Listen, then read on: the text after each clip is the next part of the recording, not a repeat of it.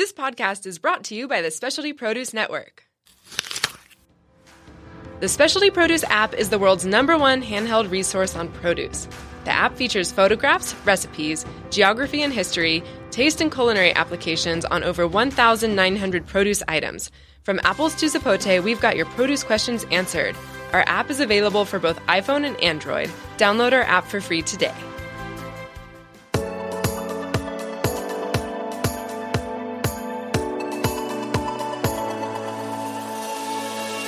Welcome to Vibrant Raw Living. I'm your host, Victoria Madian. Join me on a journey of discovering your infinite potential.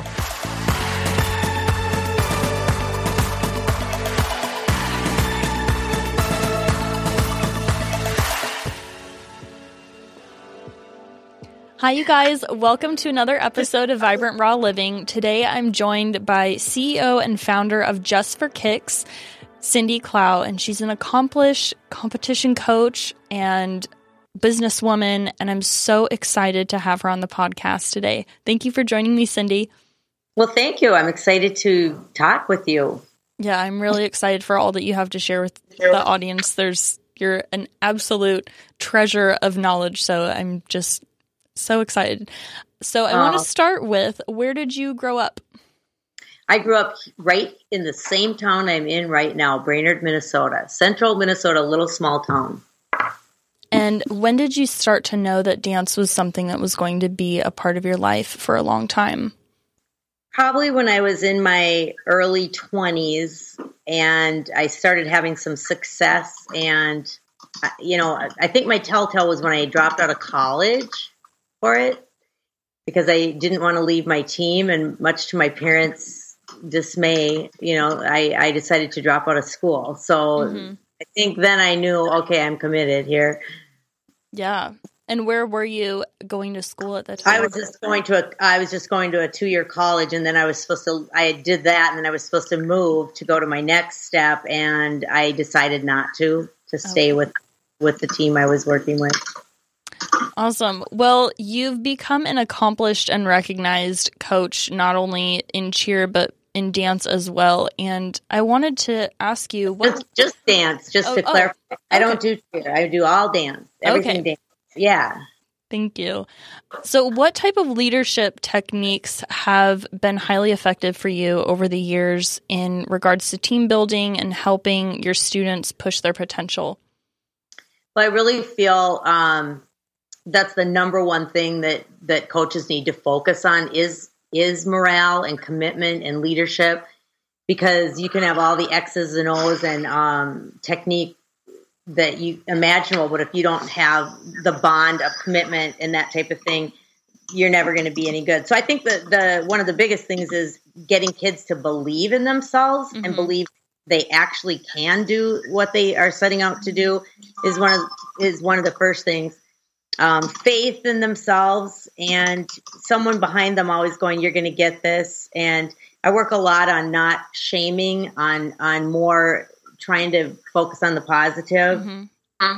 So I don't know, when you say leadership skills, it's just a way that you operate day in and day out. That's a real positive. We push. I mean, my team pushes hard. I read a lot. I read things like, I want my team to get better and better. And so I try different techniques to improve myself as a leader as well as them. Great. And I know sometimes from my end, being a choreographer and a dance instructor myself, that sometimes I feel like getting my dancers to really go full out, whether it be giving full emotion or full facials, can be something that seems like such a chore to drag out of them. Do you have any special techniques that you like to use or any creative ways to help them dance more full out so that they're really maximizing their performance? I totally think, I think you're so right that can be a challenge. And I hear that a lot at camp in the summer when I've been camps, is that, how do we get our kids to go full out? And I think it has to become kind of part of your culture. It has to become the norm for your team that this is just the way we dance all the time. And once a few kids start getting attention for it, it will come with the rest of them. Like it's such a big thing. Once you get it going, it's just like keeps going and keeps going. It's hard initially, I think doing half sides, one day I said to my kids, it'd be just like not turning or not doing the arm movements. You can't not do the smiles. It's part, or the facials or the emotion, depending on the style of dance. It's totally a part of our score. Mm-hmm. So yeah, and I think sometimes because maybe it's not emphasized on as much as technique on a technical or, on a competitive score sheet, I feel like technique is sometimes 40 to 50%, sometimes even 60%.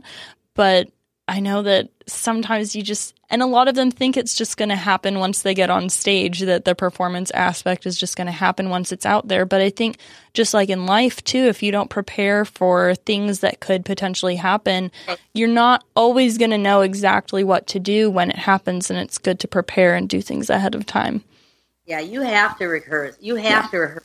And energy you have to rehearse. Yeah. And it takes more energy to dance that way with power. So if you don't do it until the day of, you're not going to have the energy to get through it. You're going to be overtired. Yeah. And I also, one thing I tell my upper level kids is you may be able to do it and then go out there and perform, but I need the younger kids to learn from you to set the example so that they understand this is what we're doing. So what moments or times in your life have you experienced your coaching skills come in handy for getting yourself through difficult situations in your own life and in your family's lives? Because I know, sometimes we have to coach ourselves through times in our life where maybe everything's not going straight, it's not going perfect, and there's some unexpected challenges. Oh, yeah. I feel like the attitude I take with my teams, which is a positive attitude, has really helped me with my personal life. And, I've gone through a few challenges here and there. Are you wanting me to share anything like that? Or if you're willing to, I think it would be really inspiring for our audience to hear. Well, I always kind of chuckle that the week of 9/11, I tragically lost my sister. And so my sister passed away that week. And my neighbor, who was going crazy at the time, she had dementia, and she was accusing my 18-year-old son of stalking her. So I had police surveillance on my son. My sister passed away, and then I had another local dance studio threaten a lawsuit on me. So on the scale of 1 week, I go, other than all of these things, I'm doing great this week. So, so we all go through things, and it's always important to think of the positive and realize someone's got it worse somewhere, but you can talk yourself through anything. I think even with busyness, as challenging as it can be at the level of management I'm at right now, I think I need to talk myself through that sometimes on a daily basis. Like, you got this, you can do this. So totally. Yeah. So how do you find your approach to choreographing for a range of different competitions when it comes to studio dance competitions, drill teams, collegiate dance competitions, and what has been consistent throughout all of that, and how are they different? How do you approach working with the teams differently, and how do you approach it the same? Well, I think first, whatever you're choreographing for, you have to take a look at the judging sheet and see what is value to them. Right. If I'm choreographing for something on a stage, it's way different than if I'm choreographing for something at, for instance, I do the Outback Bowl halftime choreography, and that's in a bowl arena. So the visuals that I'm looking for from looking straight down are so much different than when you're looking up at a stage. So I think it's really smart to think of the angles that you're going to. And it's also the audience and the judges and obviously the age level when you're talking collegiate. There's just different types of choreography for that. And you just need to be aware of what you're doing. And I always like to ask, if I'm choreographing for someone, I always like to ask, is this what you're looking for? I get going a little bit and maybe send them some so that I'm not totally going on the wrong line. But I feel like if I'm doing high school dance team, which is my big thing, you need bigger movement. When you're going to be on an arena floor, you need bigger movement and a lot of visuals with the legs and the arms than if you're on a stage. So it's a totally different aspect that way. Stage would probably be more technical and more ons and offs and that type of thing. Yeah. So, are there any choreographers that have been inspiring to you over time? Well, Mia Michaels, I love, and just different people I've worked with. Truthfully, some of the people that aren't famous, but that I've worked with a lot in the camp field, and different, people that no one would probably know, have been inspiring to me. I love working with my daughter. We banter back and forth, and we hear things differently musicality wise, and it's fun to be comfortable enough with someone to be able to choreograph. So that's fun for me. Awesome. But yeah, it's very fun. I love it. So what have your relationships with your students, how have those evolved over the years? Because you've obviously, been working in this industry for quite some time, and you probably got to see a lot of your students grow into, other stages of their life. And do you feel like this has been something that you feel like dance has been an important part of shaping who they are? Oh, absolutely. And I hear that over and over back from kids who I've coached, that are now adults. And now I have their children. I'm coaching some of their children, which is really very heartwarming. But, you hear so many positive things. Like, I was maybe struggling and I used this to help me through it. Even starting from college, but even sometimes when they go through, things with their career or their family, you'll hear back. But I recently had my 40th anniversary of coaching high school. Wow. And I literally, some of the coaches sent out, requests for people to send cards. And it was so fun. I had over, just like a box full of cards. That was so exciting. And kids that you hadn't even really thought of for, former students that I hadn't thought of for a long time. And it was really, really neat to see. That's awesome. Sometimes when you're putting this time in as a coach and you're like, is this really worth it? It is, because you are making a difference. Totally. And then, to see them successful as, I have kids that are, I call them kids, but I mean former team members that are newscasters or doctors or lawyers or, teachers, all these different professions. So neat to see what they've become. Totally. Oh, that's awesome. So what is, now getting into your business, I think, well, actually, I have one more question before we go on to that. Okay. So being that you have worked with a lot of high schoolers, I experienced that for a lot of, I experienced this when I was younger, and then also now being that I'm working with a lot of teenagers, that sometimes during the high school phase, people can lose dance as something that's important to them, and they're focused a lot more in school, and just that delicate balance of making everything work sometimes doesn't always work. And either, it's the parents that want them to focus more on academics.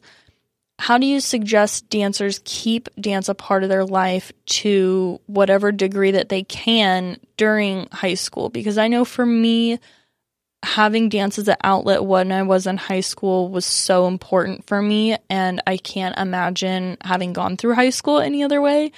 But yeah, I just feel, I feel it's so important, and I do hear how hard it is, especially with all the demands, with harder classes and ACTs and getting into college and all that.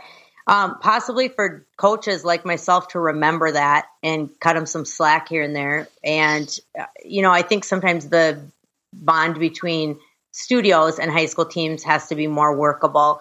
But I guess I would suggest that they keep it in their life somewhere, because even if it can't be on a competitive team, to maybe do a rec team, because that outlet for creativity and feeling of belonging is so important when you're in high school. And I think having that network of people to hold and surround you is so important for kids. Very, very important.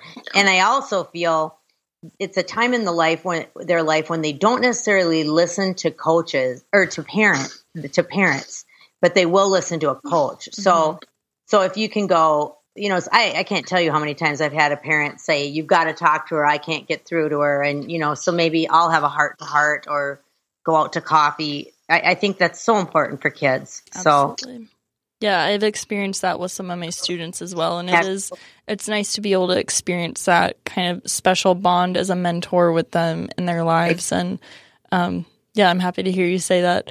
Yeah, it's probably more important than the dance, truthfully. They need that other adult in their life to kind of be their push or, tell them what's right and wrong. And totally. Yeah. So now moving on to your business, what started the inspiration for your business, Just for Kicks? Well, it was probably about 5 seconds of thought, truthfully. Now it's way more calculated and thought out. But at that time when we started our business, my husband and I was coaching a high school team, and I was actually a twirler, not a dancer as much, believe it or not. But my team started having some success, and they performed at some various local things. And I had parents coming to me going, would you teach our kids what you're doing? And it was such a different type of dance. It was more precision dance. It wasn't your traditional tap, ballet, jazz. Right. At that time. Now we've changed into full everything, Yeah.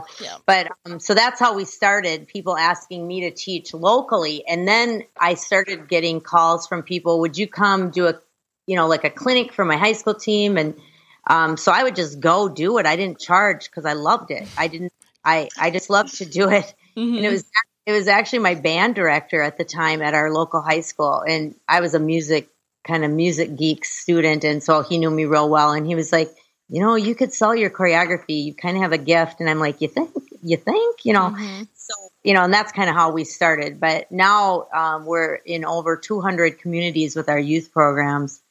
And I think we're up to about 25,000 students. That's amazing. Awesome. It's awesome sometimes, not all the time. Well, I mean, it's great that you're able to reach that many students at this point. That it's grown to the point that it has. Yeah. It's exciting in that I love our philosophy of how we treat kids. Yeah. So, our philosophy is always that we want to treat everyone's children like they're our own children, and try to, not have worry about being the best, but doing their best. And so that's neat. I'm proud of that. Awesome. Yeah. So what have you, being that you have experience working and training with a variety of ages, how do you keep the process of learning exciting and engaging for dancers through the years? And I mean, I speak for myself. I feel like Tiny Tots, it takes a special kind of patience to work with the really little ones. Well, it does. And that's something that I feel just in the last 3 years, we have really honed in on with our company. And I had gone to something in New York and listened to a couple different people, and it was like a light bulb went off. So now we've redone everything we're doing for preschool, and it is so active and music based and switches gears about every 10 seconds, not that fast, but how they just have such a short attention span. Yeah. So what I try to do now is have so much to do to fill that half hour that it literally flies by, where I used to be like, you got to be kidding me. I have 20 minutes left. And we use a lot of props.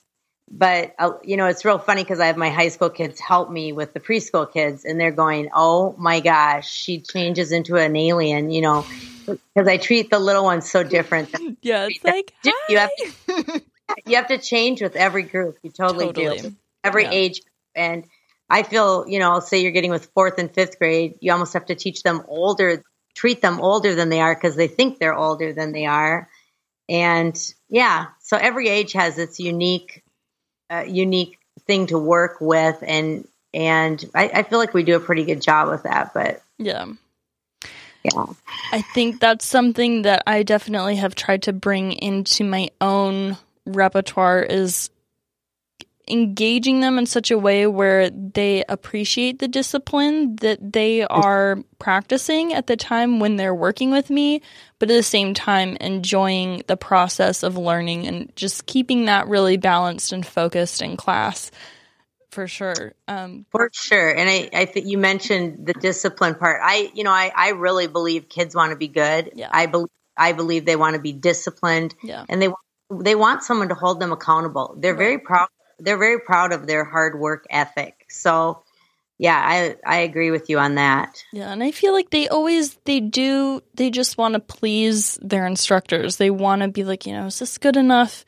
And then I feel like that is something that I feel like I do try to foster in them, is that they push themselves to a certain extent to meet the standards that we're holding for them, because we know that we're capable of them, but also have those standards for themselves so that they can push themselves in their lives beyond dance to hold themselves accountable for their goals and in a positive way, not in a self-deprecating way. And I think the fact that you use so much positivity in all of your coaching really does make a difference in the long term with the engagement of students wanting to stick with it long term and have a positive outlook on a lot of different aspects of their life. Oh, I agree. I recently was watching Coach K from Duke University on TV, and one of the things he was saying is to try to get your players or dancers to switch or to realize they can up their limits. They can handle more than they could handle prior. Now they can raise the bar on their limits, so to speak. And you on your coaching, like what you could handle 5 years ago is probably nothing compared to what you now can handle. So you have to continually be changing and upping your limits as to what you can handle. And absolutely. Yeah. So what tips do you have for studio owners in regards to building a positive studio culture, as well as addressing respectful behavior amongst parents, students, and the staff? Because I know that this can be an issue for a lot of studios and a lot of, whether you're a small business owner or someone who's running a team of any kind, whether it's, more business-based with adults or working with children, I think there is always an aspect of it when it comes to dance studios and dance teams where sometimes parents can get involved in a way where it really can be offensive and make the whole experience unpleasant for everybody. And sometimes the children are not all parented the same, and how they handle certain situations might come off as disrespectful to other people. And how do you address that and make sure everybody's on the same page so everybody's growing and, really doing what they're coming to do and staying focused on the common goal, which is to dance and to work together and work as a team?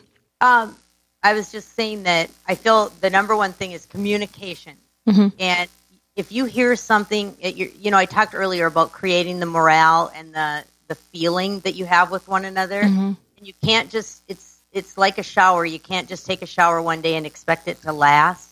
You have to inspire your kids daily. You have to communicate with your parents.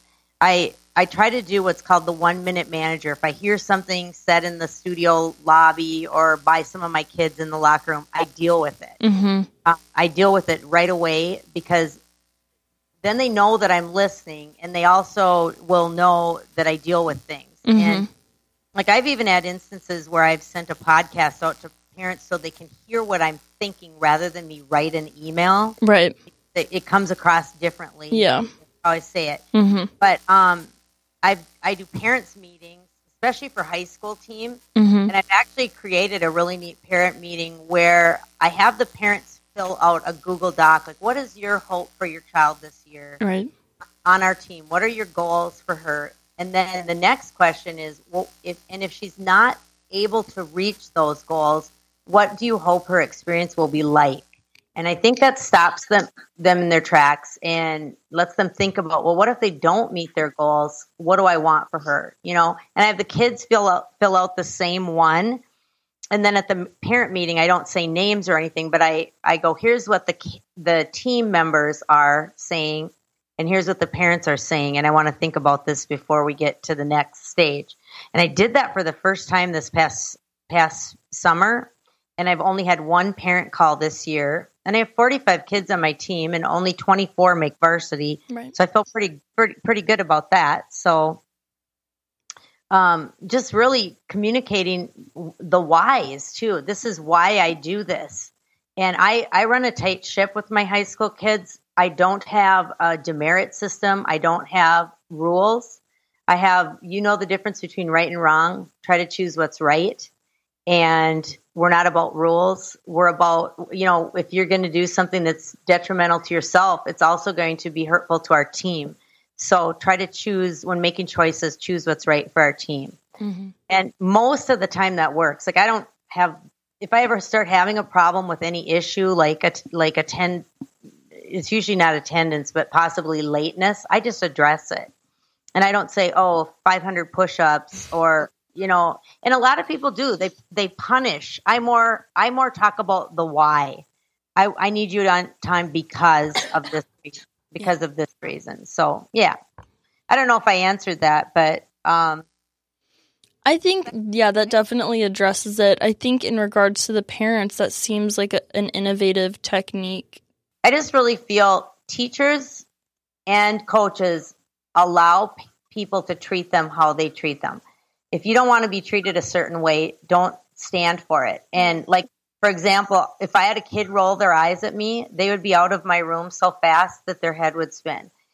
That no kid would ever roll their eyes at me. A new one might, but they quickly get a little, we don't do that here. And I'm polite, I'm nice, and my kids like me. They love me. But they know I don't put up with any crap. Tough as nails, you know. Mm-hmm. So I feel like you don't want to be a doormat as a coach for the parents, you know, or the kids. You want to be, you know, not standing for that type of treatment.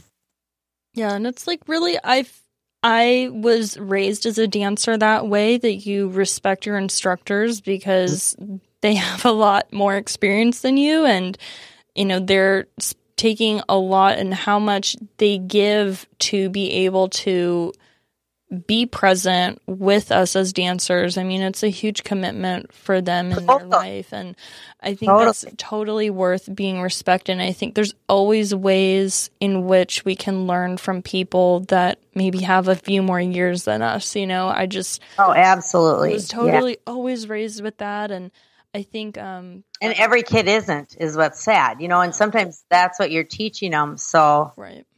Yeah. And especially when they're going to conventions and things like that now, which has become really, really popularized. And, you know, as far as like the competition circuit, it's just kind of added another level in there. It's like when you're in the presence of these instructors and you're yearning to get scholarships and get noticed, like there are certain things that you have to do to set yourself apart. And I think etiquette and being polite is huge. And people don't really realize how far that will go in life and how detrimental it can be if you don't have those little details taken care of, you know, just not talking on the sidelines, making sure that when you're in class, you're focused. It's not a slumber party, like save all the chit chat for your group text message. This is not the time, because you're going to get noticed for the wrong reasons if that's what you're coming there to do. So I think, you know, convention. Well, I think oh, I'm sorry. I totally agree with you. I think having you mentioned commitment, you've committed a lot to your kids. And I think it's fair to tell them that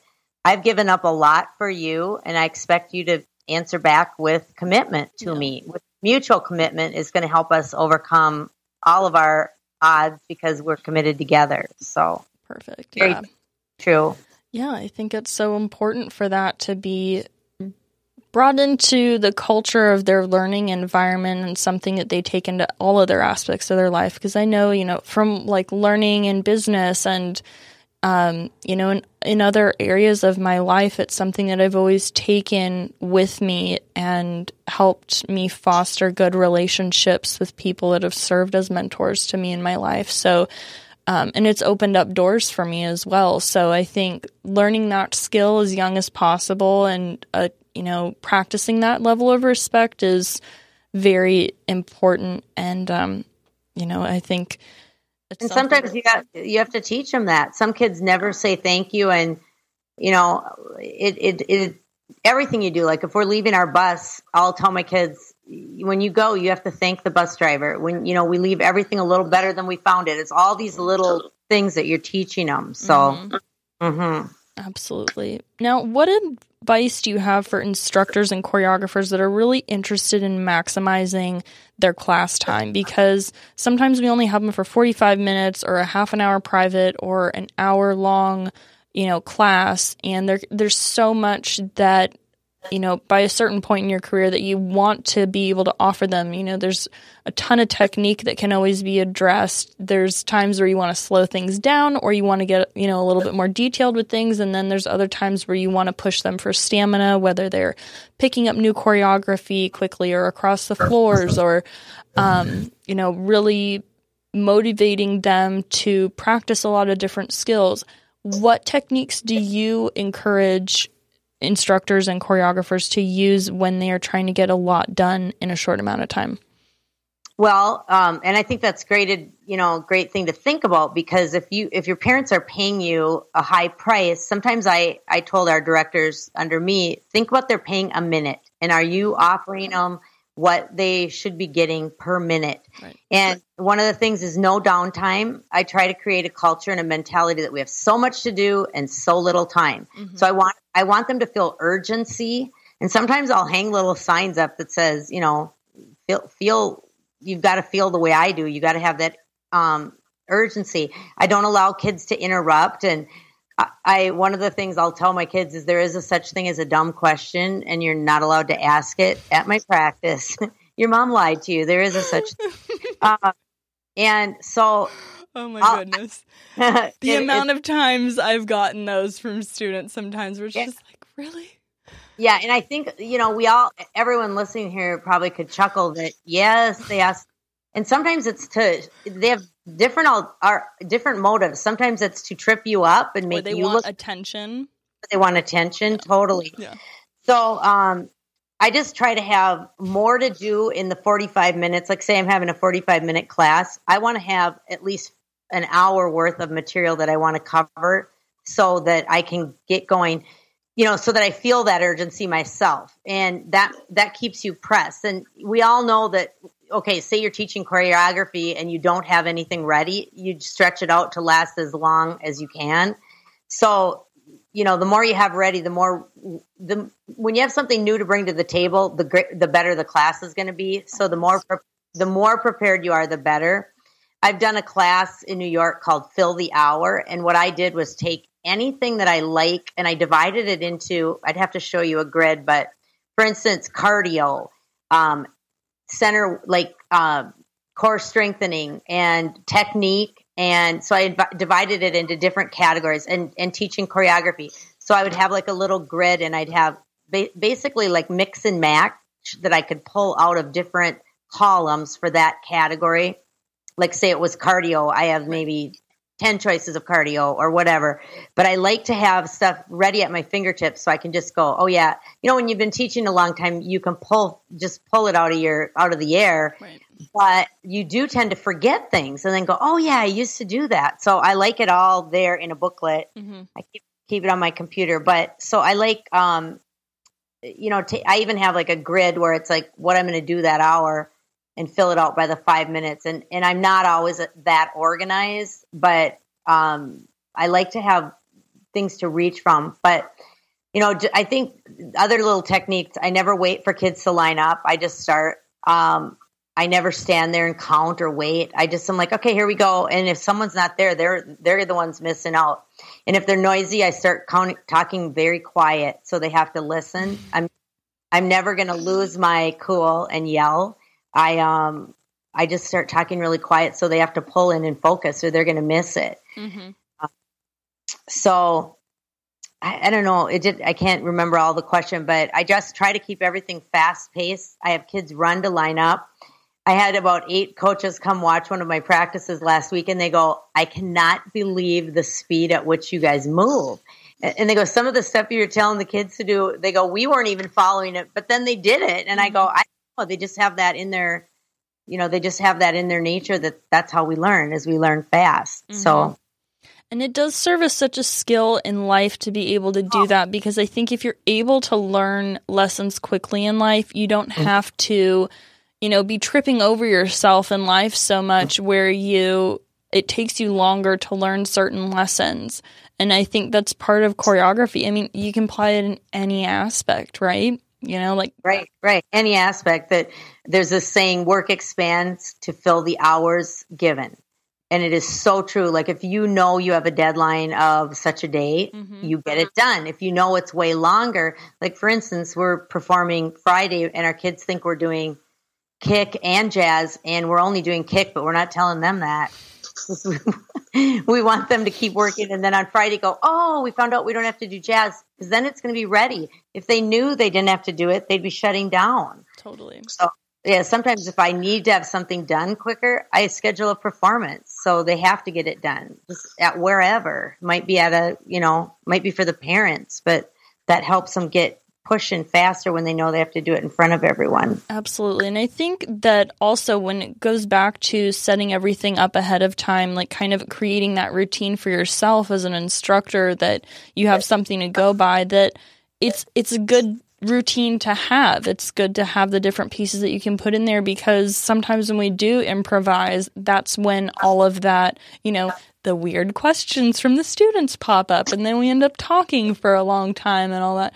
Like, they get really distracted. And it's like I feel like the students want to be there to dance, but if you don't give them anything to do, that's their default, is they're going to go back to what they know, and they're not really going to respect it. So I love that you have that template for yourself, and that's been super effective for you, because it's obviously working. So it works good. It really does.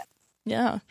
So when it comes to directing and orchestrating special events, what are some of the less seen aspects, I guess, that solidify and really guarantee a strong showcase for everyone involved? I know you just mentioned that you try to plan things ahead of time, or like schedule a performance so it really puts the pressure on them to perform full out and get really motivated to do it. But what are some of the other aspects as a director that you think are maybe a little bit less obvious that really play an important role?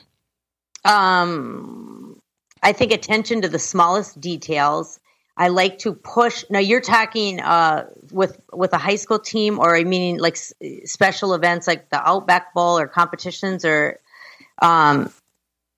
I think if you want to speak to maybe the Outback Bowl, since that is a larger scale production, okay. I mean, no less important than any of the other, I'm right. sure that there's a common thread throughout, but maybe we can speak to that one specifically. So say that I'm getting ready to do the Outback Bowl. Like last year, to give you an idea, we had about 900 dancers. So once you're going automatic pilot, you have to be ready for anything. And so you have to have the smallest details handled and answered. So as many questions as you can have answered in the advance when you're doing something big, whether it's your spring recital or a competition you're going to. So that advanced planning, I'm really a firm believer to push up your deadlines in your head, fake out that, okay, what if I had to do this tomorrow? What would be the thing that was hanging over me, causing me stress? And try to do that, check that off your list, and move it to the done list so that you don't have it hanging over you. I call them control lists from years to years, and I will recap everything and anything. I get teased about it in our office that I recap everything. I even recap Thanksgiving dinner. That's getting weird, but I do. Like, wish I'd had this. Wish I wouldn't have done that. So if you have the same people doing the same job from year to year, it's going to make your life way easier. For instance, if it's your recital, like with the Outback Bowl, I bring back the same crew every year because I know they know how to do bus check. I know they know how to set up the scanners for scanning the kids on and off the bus.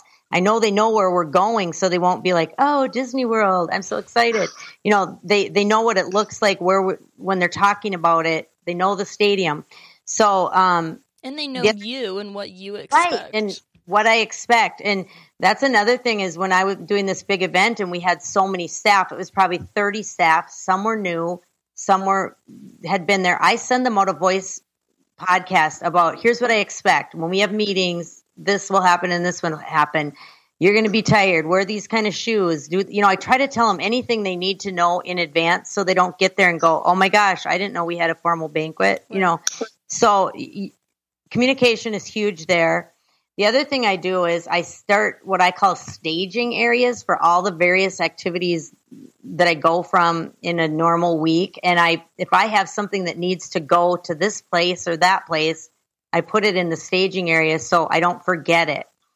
Even like with personal things. So I kind of am a keeper of bins and, I do it early. So the day, I work with someone who's my assistant now. And at first I think I drove her crazy because she'd be like, that's not for 3 weeks, but you're getting it out there now. And I'm trying to always work ahead. So this project is getting done. And meanwhile, I'm working on the next project. When I first started, I'd be like, okay, when this project was over, I'd be like, now what am I going to do? And then the next one would be right upon you. So right now I have to work ahead. And I think especially with like things like choreography, if you're a creative person like we all are, that's the hardest thing for you to do, is to plan ahead, because you might not be in the mood for what you did, but you got to do it. So, Totally. yeah, I can speak to that. I mean, this past year, I typically get all of my choreography done in August, and I just, I had quite a bit to get done. I think like, over 20 routines in August to get done. So, and I was dealing with pneumonia. I was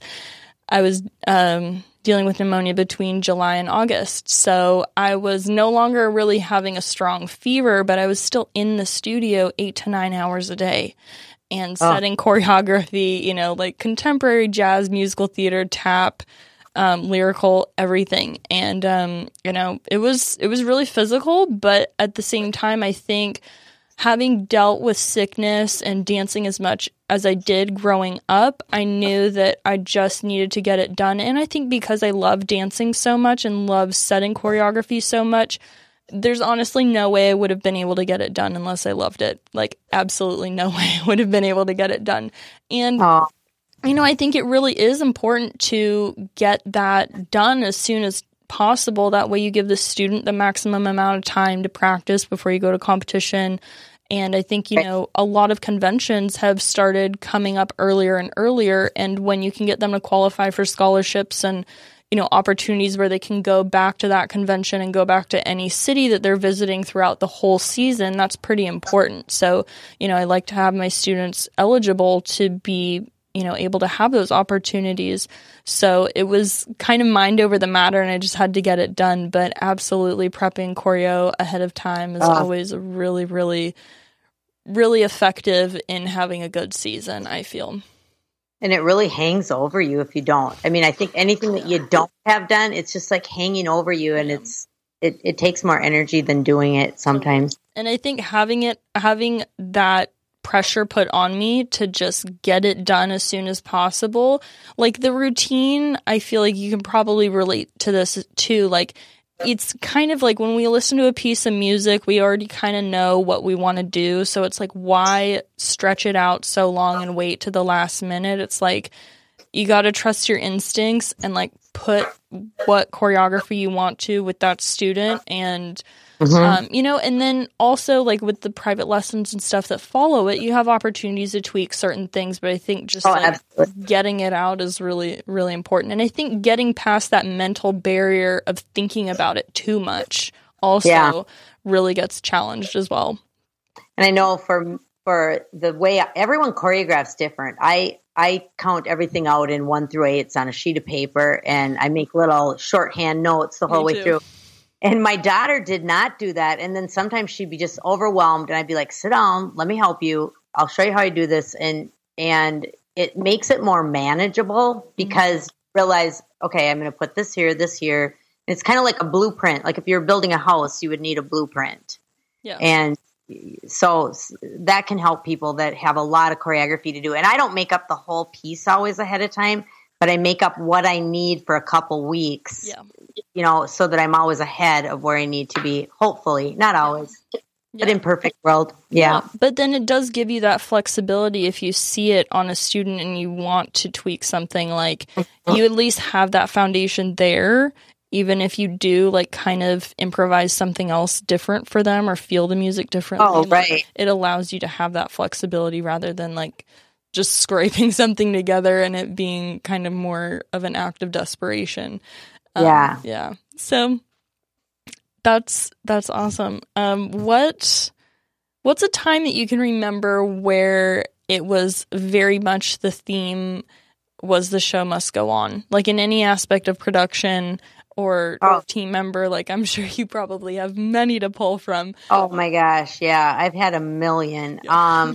Probably one of the longest, there was 2 days of major productions that ended up being the longest day of my life. One was the Orange Bowl. We were on the big Orange Bowl, which is the big halftime televised, and I had 675 kids, and I get them to the practice. The Orange Bowl game was at night that year, and it was in Miami, and it was at about 7 at night, and the producer canceled the halftime practice but didn't tell us.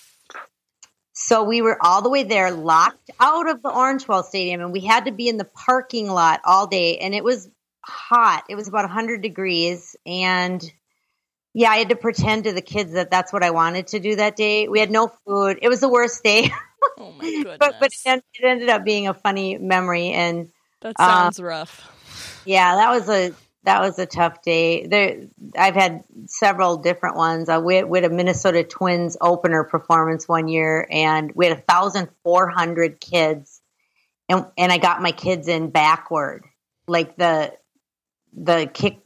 lines that they were in were reversed. And how do you flip around 1,400 kids? It wasn't easy. So that was not a fun day either. But there's been so many different things, minor ones where, you just deal with it, what happens, so had buses break down. We've had, people forget costumes, I'm sure. Yeah, we've had fire in our hotel room. I've probably been in 3 hotel fires, believe it or not. In an earthquake, we were in a big flood once with our whole team, and we lost all our keys, all our shoes. Wow. We actually were in Santa Monica when that happened, and that's part of it. I feel like the growth process that you get to go through as a coach too, because it's like they're always looking to you to see, okay, how are you going to handle this when all of that happens? So it's like.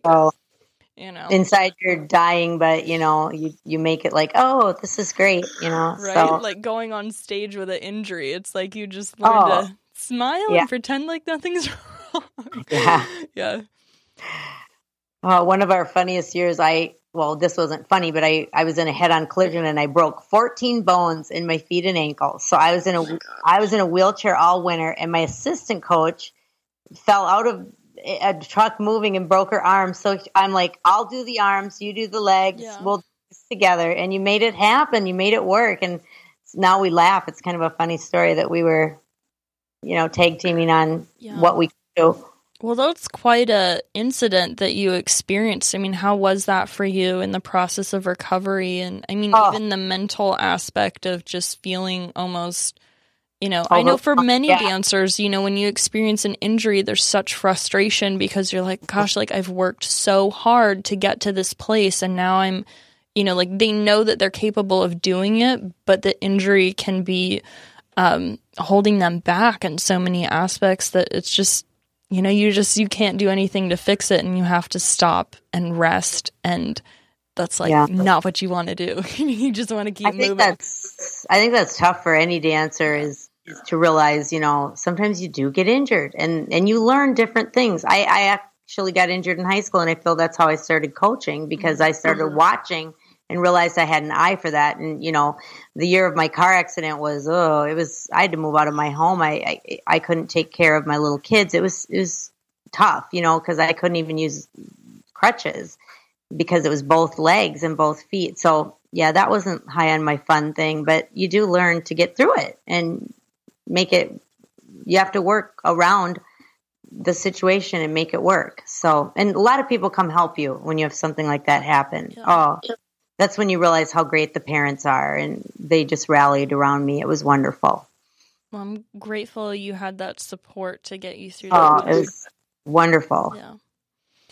And that's kind of like, the love that you give to them. It's almost an expression of that coming back to you, in the times where you really need it, because you're there for them when they are really going through their growth points. And that's nice that was reciprocated. Oh, it is. And people are wonderful. The old saying, what goes around comes around, is so true. So that's why I guess we want to treat people like we want to be treated. Absolutely. Well, getting more now into the clothing line aspect of Just for Kicks, what was the inspiration for that, and how has that evolved over the years? Oh, it's funny because my husband and I always said that is the one business we will never get into and here we are. And it was out of more necessity to try to meet the needs of our growing student base. Right. And we wanted to be able to control delivery. And we always thought, we can do this better. And it's the toughest business. It makes running a dance studio look like child's play, because it definitely is the hardest thing we've ever done. It's very unpredictable. Like right now we're in our crunch season and we just had a cutter go down and they were supposed to overnight the part and the person forgot to overnight it. And then the next day, so, we're just totally shut down. They're now flying it here on a plane because we got so upset. So that's a tough one. But the inspiration was more finding things that were comfortable and affordable for dancers. And the new Dye Sub collection the fabric is so soft. It's not itchy and it fits. And it has the look of being very expensive because it's all printed on there, but yet it doesn't have all the cuts and appliques and design time that, like, if you had all the pieces that went into some of these, they'd be $400 and $500 and they're not, so that's what's kind of neat. They look, my team just got a new one today. In fact, my high school team that I coach, I volunteer for, and it's a Michael Jackson one, and it's just neat and it looks so cool, but it's just printed on there. It's amazing. Yeah. And I know, like, for me growing up, I had like a seamstress make all of my costumes, and it would be like couture, like all of the fabrics were hand chosen and designed and like rhinestoned, and they were hundreds of dollars, for these costumes. And I still have a lot of them, and I'm just like, like I treasure them. They're so special. And but at the same time, that's not always cost effective for everybody who wants to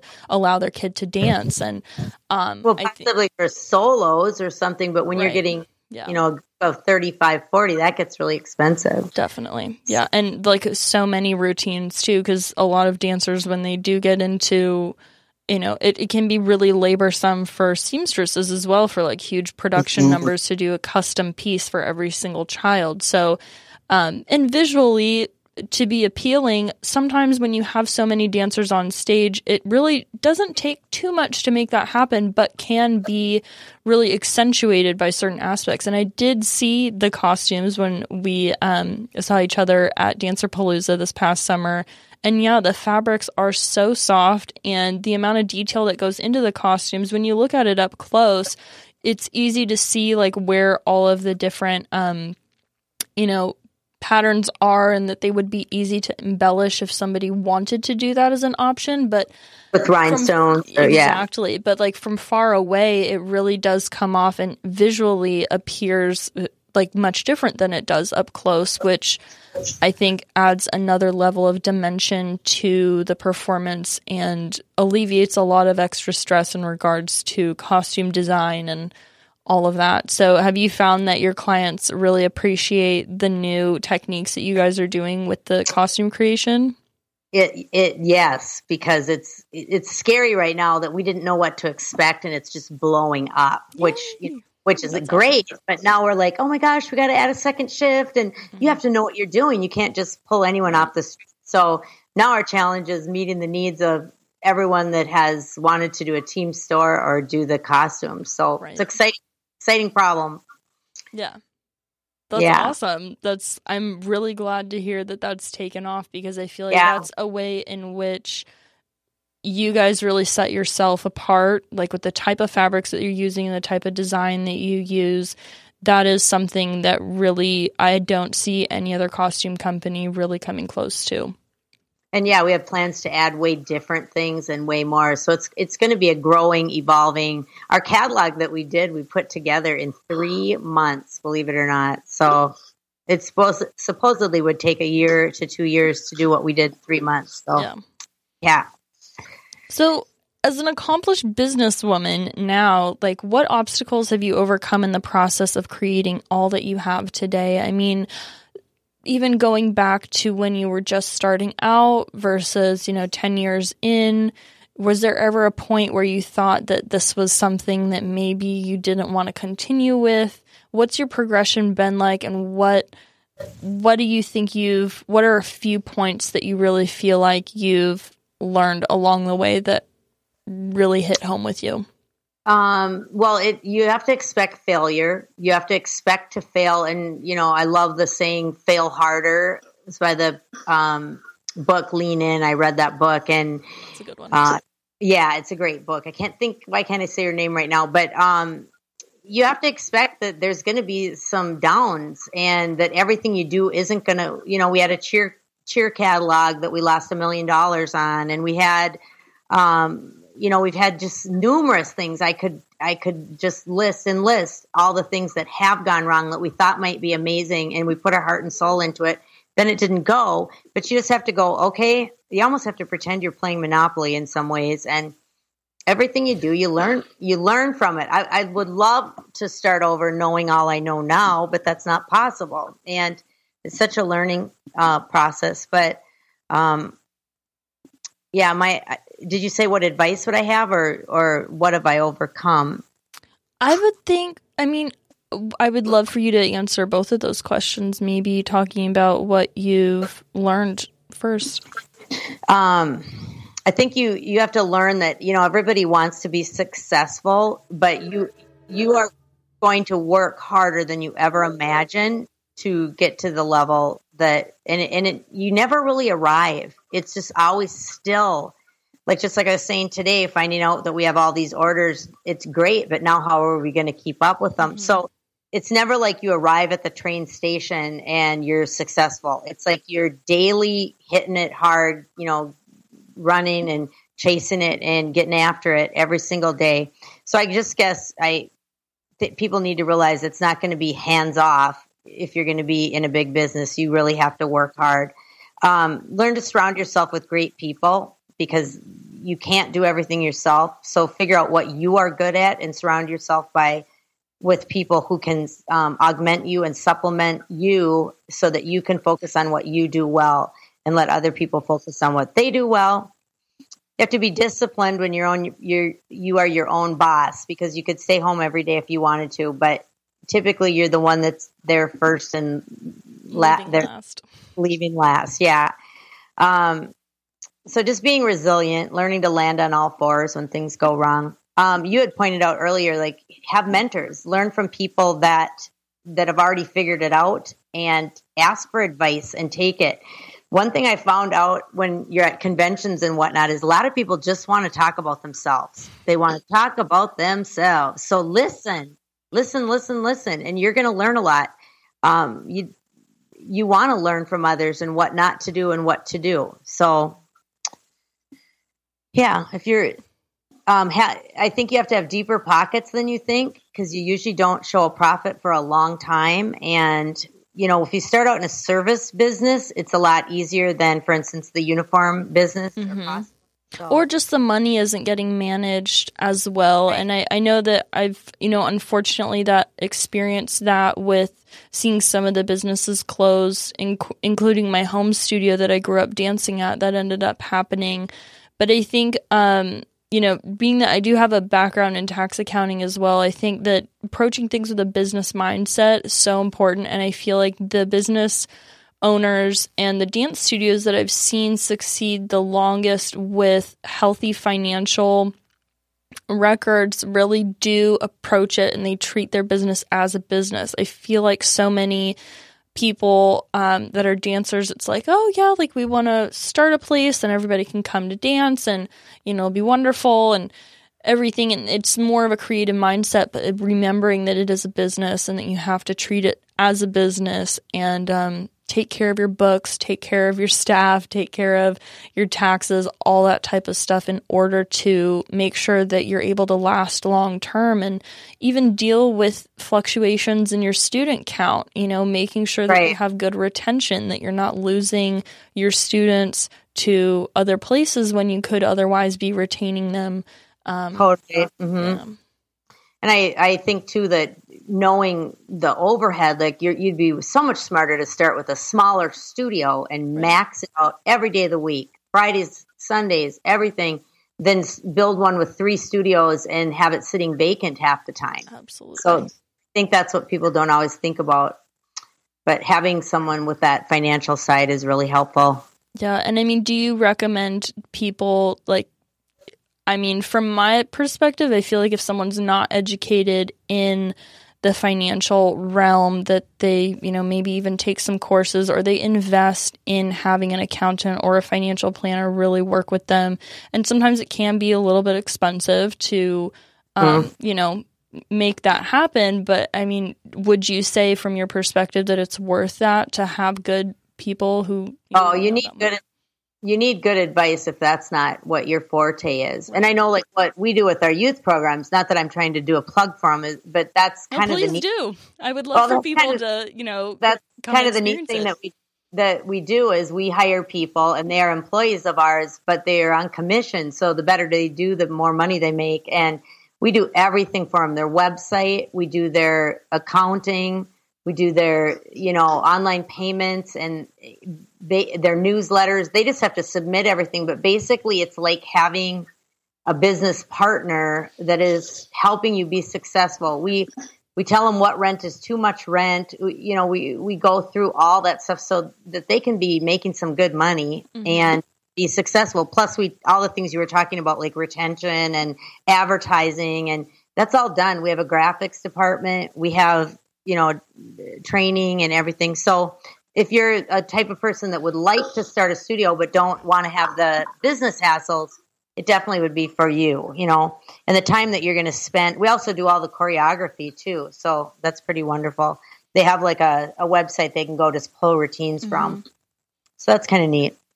You sound like a great resource to anybody that you're working with. So what is your advice for women interested in starting their own business and really achieving long-term success and expansion? And I think what I mean by this question is how to deal with the failures, like specifically, like mentally dealing with those challenges, because when you start a business and then, sometimes people have their business for like 10 years, longer than that, and then all of a sudden some type of hardship may hit and everything feels like maybe things are a bit more strained or what have you. Like, a variety of different things could come up, but how do you deal with working past emotions of not feeling like a failure, not being too hard on yourself, like putting pressure on yourself to an extent so that you are able to get out of a situation and move past a situation with a bit of discernment, but at the same time not let it turn into deprecating type behavior? Well, I think that it takes a special type of person. I think there's so many people that they know they could not be in business for themselves and they know that they wouldn't handle the failure. And I think you've got to know that. You got to be true to yourself. Yeah, so really just making sure people are honest with themselves in regards to knowing if they're really ready to take on that kind of challenge. And absolutely. Well, thank you so much, Cindy. Are there any final thoughts that you want to leave us with? And just so we can check the mic one more time, I really want everybody to be able to hear what you have to say. I just thank you for having me on, and I hope I was able to share some wisdom with you. Plenty. Thank you so much, Cindy. Well, thank you guys so much for tuning in. I really appreciate it. Please go check out Cindy at justforkicks.com and all the different, summer programs that she offers. Check out her costumes. If you guys are interested in any of that, I will leave links in the description. Thank you again so much, and we'll see you guys next time on another episode of Vibrant Raw Living. Bye. Thank you. Thank you for tuning in to Vibrant Raw Living. Remember that you are just as worthy, deserving, and capable of achieving and maintaining your dreams as much as anyone else. If you have found this podcast useful, please subscribe via iTunes or SoundCloud and share it with your friends and family. You can find links to my Instagram, YouTube, Facebook, Pinterest, and Snapchat in the show notes below. And if you'd like to follow me for updates, which I only share via email, come on over to my website at victoriamadian.com. I love you, and I'm wishing you a wonderful day. Go out there and discover your infinite potential.